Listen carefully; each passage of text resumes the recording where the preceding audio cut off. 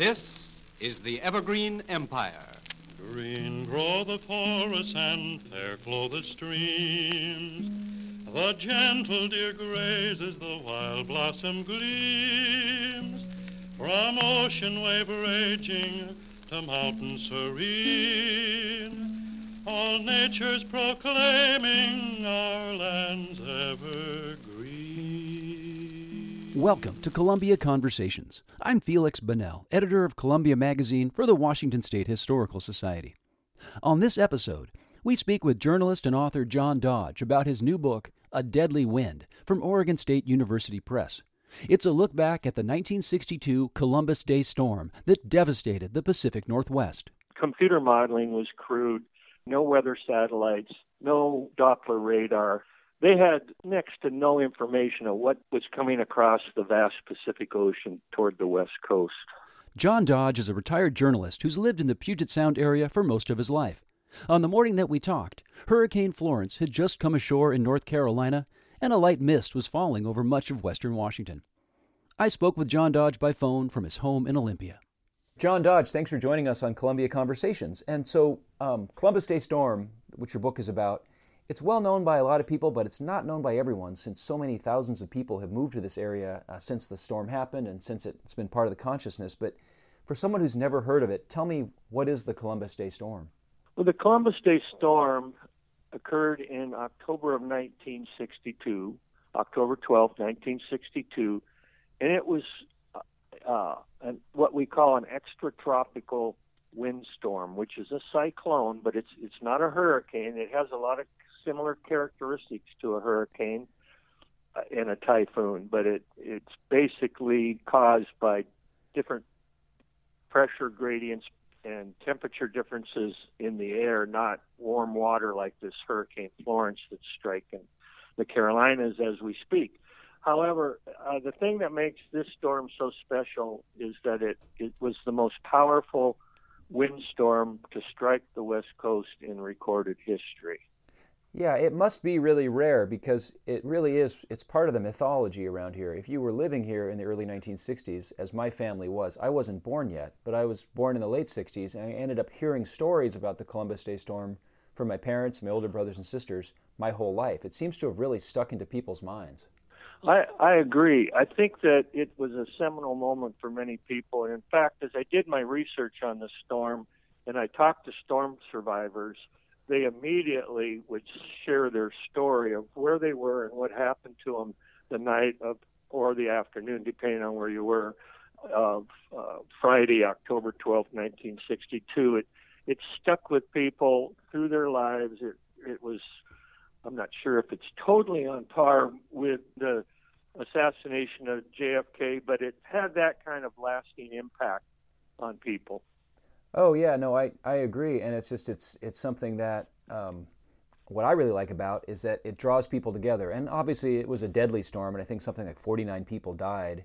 But the people who survived share this experience in common, which unites them together and makes them feel like they're part of the Pacific Northwest. We don't have events like that very often around here, thank goodness, in many ways, whether it's an earthquake or a storm. Yeah. And our sports championships where people unite in a similar fashion are pretty darn rare, too. So I was always kind of jealous of my older siblings and parents for having survived the storm.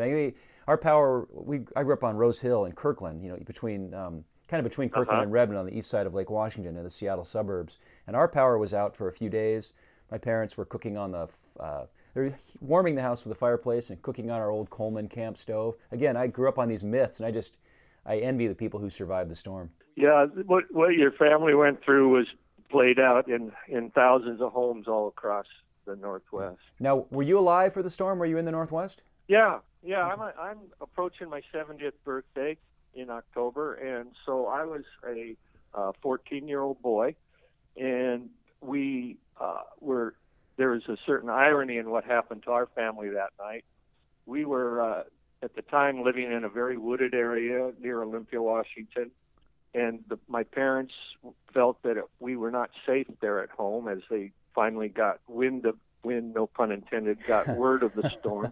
So we went to a friend's home in a small subdivision near Olympia, and we huddled in the house and a huge Douglas fir tree came toppling down and crashed into the outdoor covered patio and then landed on the roof of the home.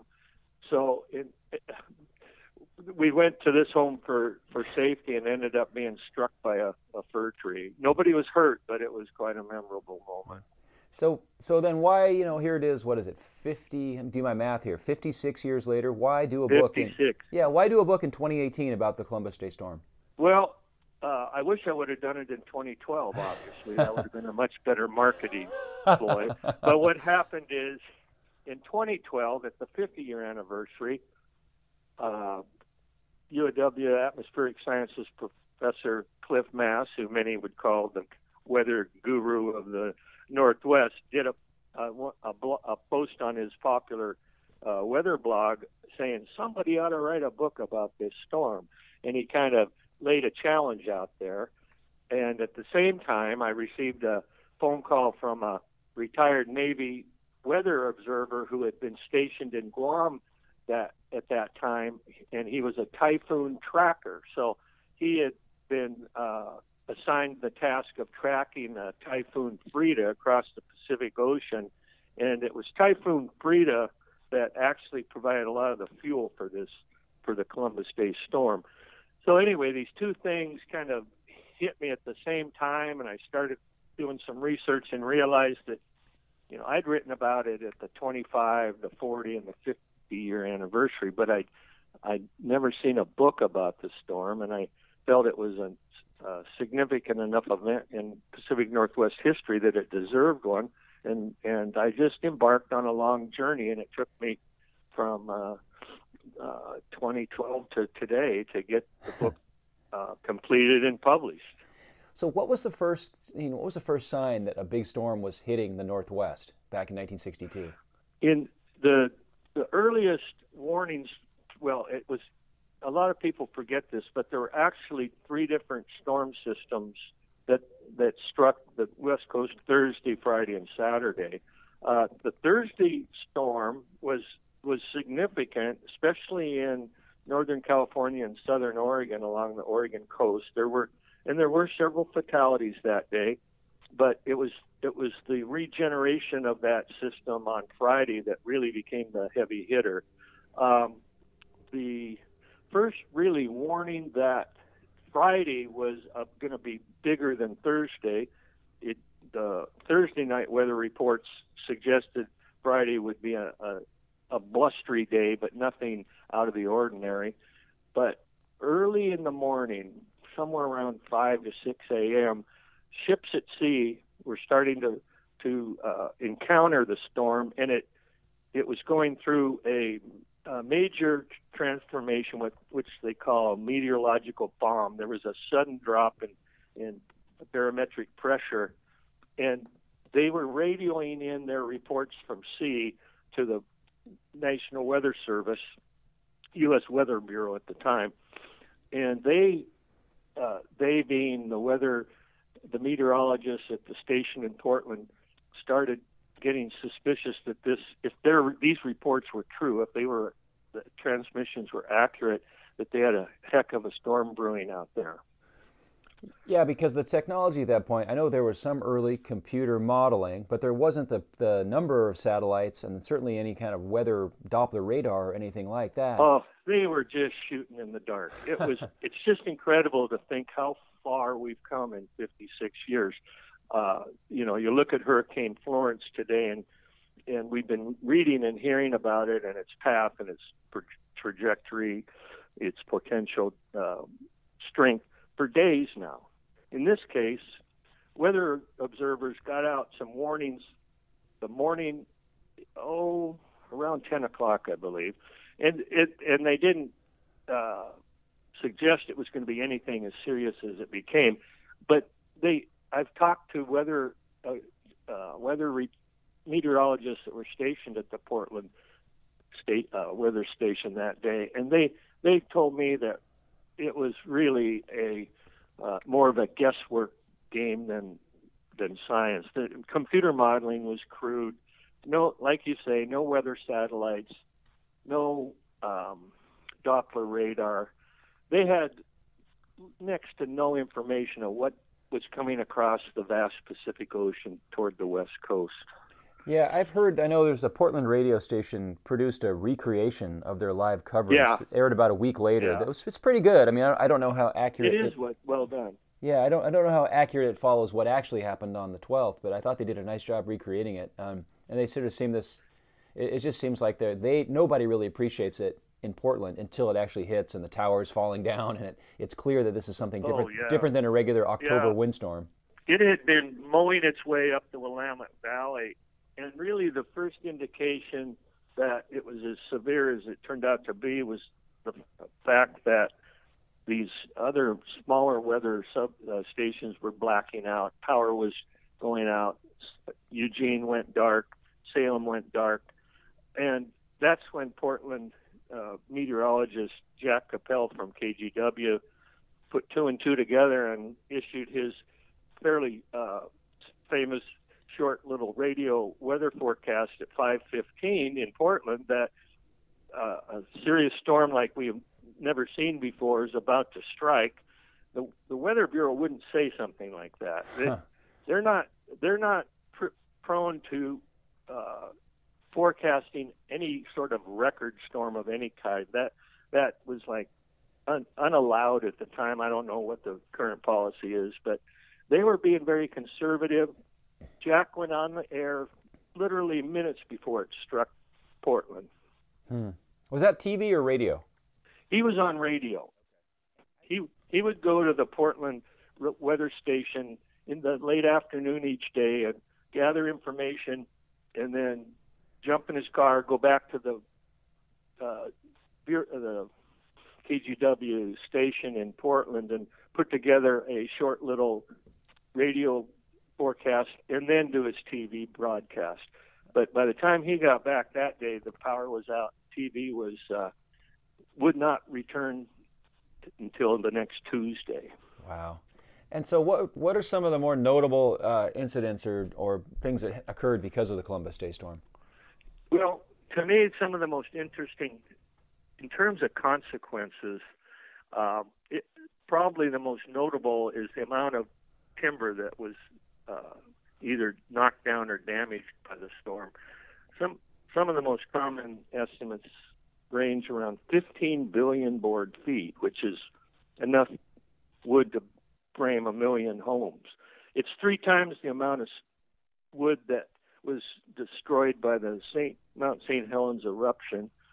It's just an unprecedented amount of timber to hit the ground, and it was too much wood for the the timber industry and the mills to handle, and it actually helped trigger the development of the log export market. That's one significant consequence. Because there's so much extra raw lumber, the mills couldn't handle it, so they started exporting raw lumber or raw timber. Yeah, and now it's become a mainstay of our local economy. I mean, in my town here in Olympia, the cargo yard is stacked with logs headed to Asia. Another really interesting consequence was that as it plowed its way through the Willamette Valley, it destroyed nut and fruit orchards that were prevalent in the valley at the time. And those orchards then lay fallow for years, several years. A lot of farmers didn't want to reinvest and replant their orchards up for a crop that they wouldn't see for 10 or 20 years, filberts and walnuts and plums. So entrepreneurial wine pioneers descended on the Willamette Valley just south of Portland, Dundee Hills area, and bought up land quite cheaply and gambled and started planting vineyards. And lo and behold, we got a multi-billion-dollar wine industry in Oregon now. So you can say that, and I've never seen this written or talked about in detail before, and I have a chapter called The Wine and Wind. You can make a case that the storm played a key role in the development of the Oregon wine industry. Wow, that's fascinating. Now, in terms of damage, it seems like the Willamette Valley and then Southwest Washington bore the brunt. There was certainly trees falling in the Puget Sound area, but it seemed like this was more of a southern kind of storm. Absolutely. One of the first things I realized as I started my research is that Willamette Valley was the epicenter of the damage. And I think it's natural that would be the case when you consider this storm. It took 24 hours, almost 24 hours, to travel from the formation zone out in the ocean all the way, come inland, and then travel on a south to north trajectory all the way to northeastern Vancouver Island before it finally died out in the early morning hours of Saturday. That's a 24-hour period. Well, a storm is born, grows up, flexes its muscles, has its most powerful moments, and then starts to slowly decay. Well, the strength of this storm, this was a raging storm, a full adult storm when it was moving through Oregon. And now, what was your background other than surviving the storm? What kind of work? Are you retired now? What work did you do before you wrote this book? Well, I had a 40-year career in journalism, print journalism. I was an environmental reporter for the Olympian here in Washington, and I covered natural disasters, anything that came along, earthquakes, floods, windstorms. But I was an environmental reporter for a long time, and then I became a columnist and editorial page editor and writer later in my career, which I left corporate journalism in 2015. Okay, so you timed your career pretty well, it sounds like. Well, yeah, I think I got out at a pretty good time. It was already in significant decline. Oh. Yeah, that's a whole nother story, isn't it? So in the work on the book and your work as an environmental journalist, and I've done a little bit of poking around myself, is there much in the pioneer era from the 1850s forward of any kind of similar storm or anything that comes close to what the Columbus Day storm did to the Northwest? That's a great question. I thought that was an important thing to try to research. So I worked on that, and I can't find anything this significant. There were many storms that caused significant damage, but nothing.